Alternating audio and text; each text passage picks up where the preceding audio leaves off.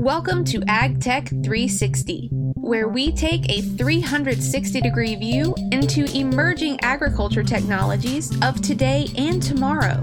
Our host, Adrian Percy, helps us to create robust dialogue among stakeholders in academia, industry, and extension, including researchers, growers, producers, and the overall agriculture sustainability community. AgTech 360 is brought to you by North Carolina State University, CIRSA, the Center of Excellence for Regulatory Science in Agriculture, and the Southern IPM Center.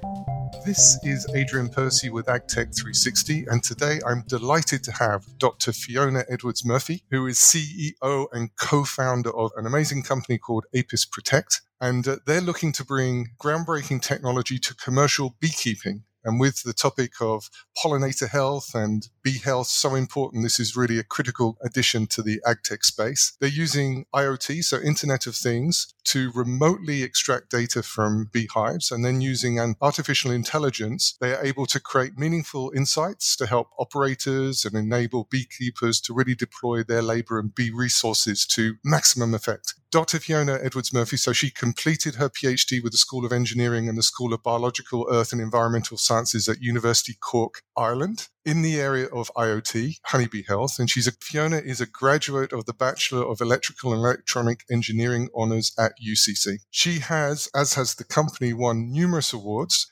including the 2021 Forbes Europe's 30 Under 30 list, which is really impressive. And Apis Protect as well has won numerous awards, including being listed as one of the European startups to watch in 2021. So congratulations for that to you and the company, Fiona, and welcome to the podcast. Thanks so much, Adrian. It's great to be here. Yeah, well, we're delighted to get you on. And clearly, as I said before, pollinator health is such an important topic that everyone is concerned about. And having a company that's really focused on that, helping beekeepers, I think is a really noble mission that you have. But before we get into Apis Protect, let's talk a little bit about you, if that's okay. I'm fascinated to know a little bit about your background, how you got into science, and more specifically then, how did you get into beekeeping, or at least trying to help beekeepers? An interesting journey, certainly being an electrical engineer who ended up working with bees. I don't think that's a normal. I don't know anyone else who's gone on that particular career path. As a child, I was always interested in all aspects of STEM, really. I was, one of those kids at the zoo who knows all the different kinds of penguins.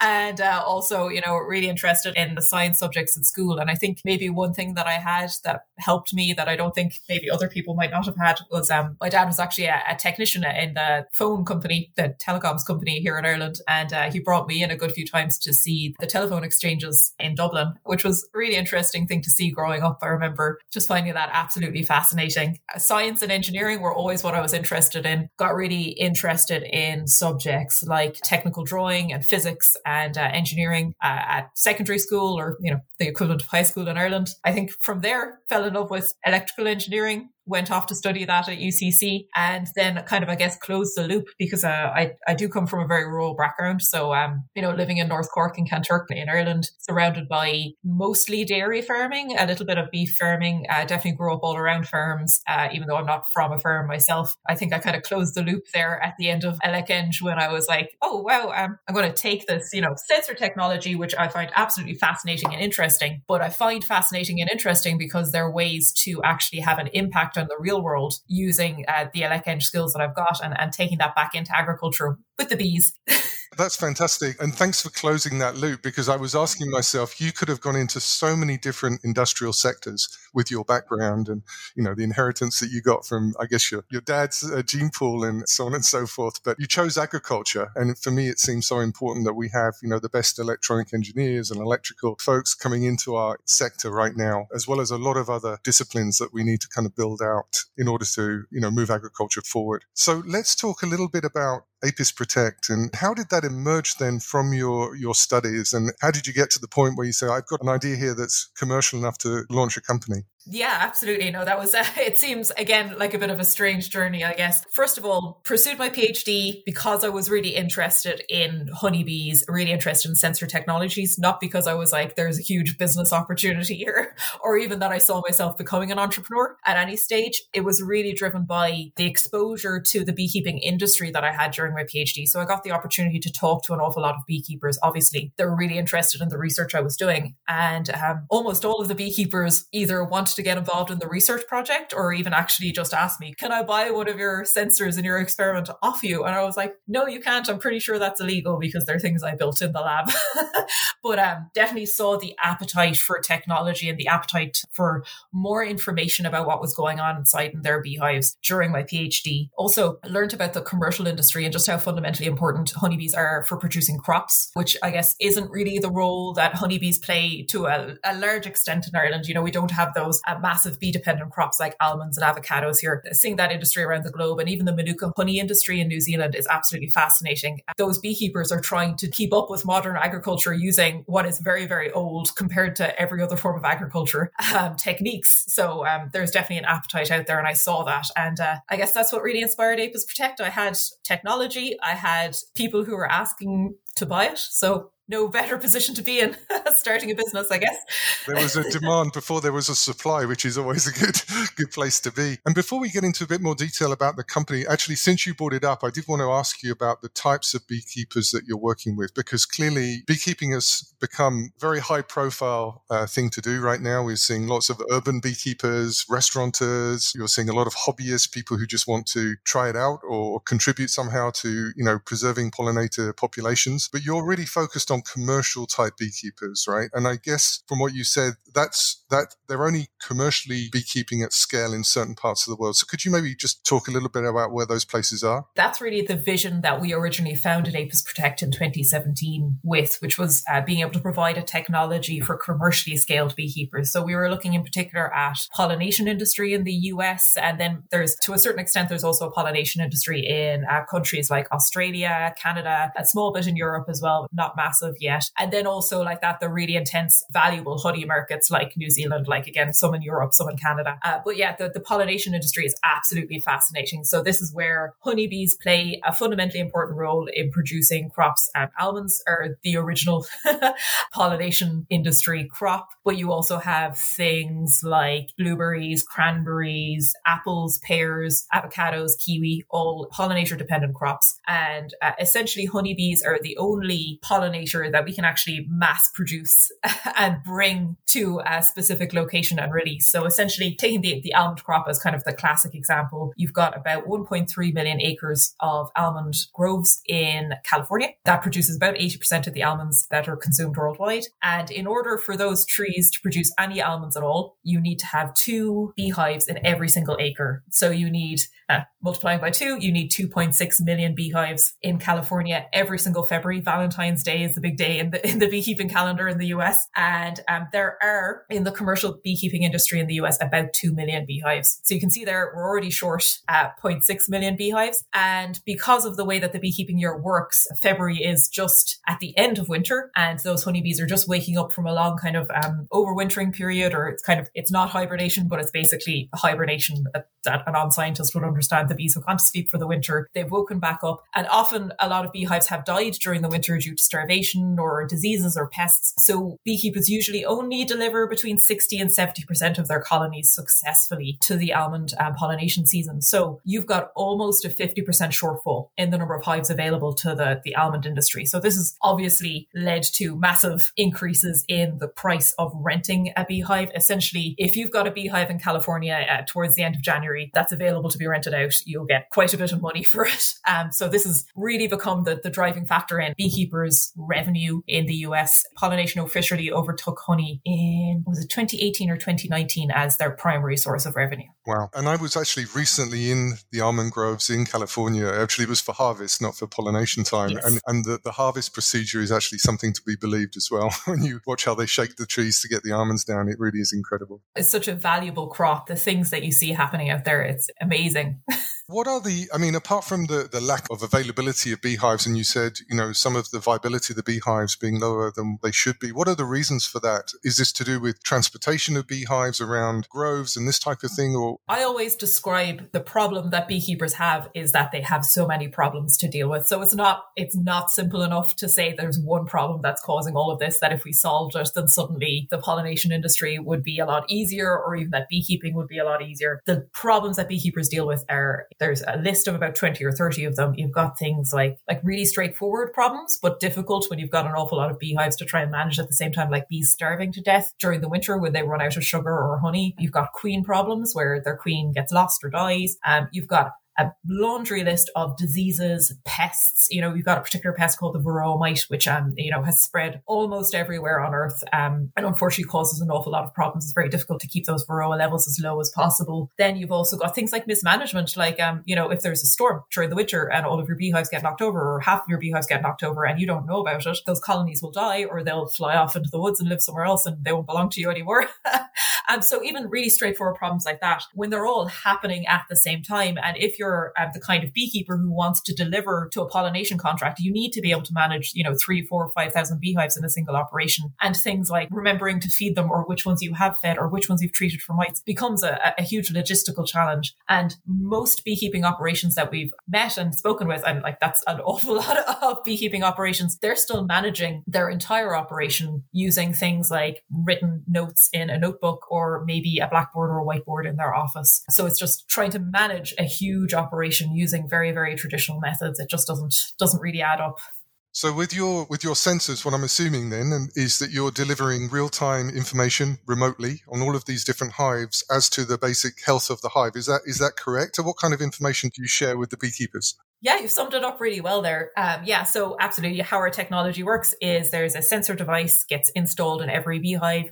We're collecting things like temperature and sound and humidity data from inside the beehive. Then we apply our machine learning techniques that actually convert that raw data into useful information. And the useful information that we give the beekeepers, it sounds quite basic, but when you think about that there's 5,000 beehives out there, they could be 3 or 4 hour drive away from each other. And until our technology came along, you had no way of getting that data without sitting into your car, driving to the yard, putting on your suit, opening the beehive and rummaging around. So we tell beekeepers things like how big their colony is, how many bees are inside in that colony, whether or not the colony is alive or dead, if it's been growing or shrinking in the last couple of weeks. So really straightforward things like that. But when you're able to take a step back from your operation and hold up a single piece of paper or a single dashboard on our website and say, here's this yard over here where 50% of the colonies are decreasing in size. That's where I can spend my resources and my time and my energy today. And that will actually add value to my operation. What we found out pretty early on in Apis Protect was that up to 80% of the labor and inspection events that were going on in a typical operation in the US were actually having no outcome for those bees. So 80% of the labor was being wasted. Probably isn't the best word, because the only way to find out is to do 100% of the inspections right now. But 80% of them weren't adding value to the operation. Essentially adding enormous efficiency gains, but also, I guess, peace of mind, which I'm not sure how you quantify, but if I was a beekeeper, and sure would help me sleep easier at night knowing that, I had that remote sensoring going on. Yeah, absolutely. So that's what we've ended up doing, is that we provide that peace of mind to commercial beekeepers in the US. And we've actually also launched our technology for normal average sized beekeepers here in Ireland and in the UK as well. So, that peace of mind stretches to every beekeeper loves that peace of mind, whether they've got 1 or 1,000 beehives. So what is next for the company then? Is that your expansion area into smaller commercial operations in Europe, or even into hobbyist areas? What is the plan? We're continuing to scale up in the US with commercial operations, and we've launched what we call our hobbyist product, but I don't think hobbyist is a great name, because obviously there are quite serious beekeepers also here in Europe. So like that, we've launched in Ireland and the UK. We're planning to expand next year into more European countries. There's an awful lot of beekeepers in Europe that we want to bring our technology to. Fantastic. So great to hear about Apis Connect, and, wish you a lot of luck with that moving forward. I am curious, given that you're in Ireland and you're actually servicing most of your clientele are actually going to be outside of Ireland, but I'm just curious about how it is in the kind of ag tech scene, if you can call it that, in Ireland, how easy it is to find funding, or if that's, for instance, something you need to look overseas, or is there a very active community there? Are there funding opportunities and other companies working out of Ireland? Yeah, absolutely. Ireland is I think, well, I'm a little bit biased being Irish, but I think it's a fantastic place to have an ag tech startup. In particular, Ireland is known for its startup community, for its technology expertise, and for a really, really high standard of agriculture. So, I mean, like, it's a great combination of expectations for people to have when they hear that there's an Irish person with an ag tech company coming to talk to them. I mean, obviously, most of the commercial beekeepers we deal with in the US, they're farmers, and they are very aware of the other Irish ag tech companies arriving into the US, bringing technologies into things like the dairy industry and stuff like that. So they're usually pretty excited to see what we can do for bees. And Ireland is in general a great place to start up a company. We've got fantastic supports here. Things like the local enterprise offices, and then also Enterprise Ireland have been massively supportive of APIS Protect with funding, which is fantastic. And also with the network that Enterprise Ireland has around the world. It never feels as an Irish company like you're arriving somewhere fresh, because you've got basically Enterprise Ireland already there as your advanced team or something like that. You just ring them up in advance and go, hi, I'm arriving. I want to talk to any beekeepers that you might know.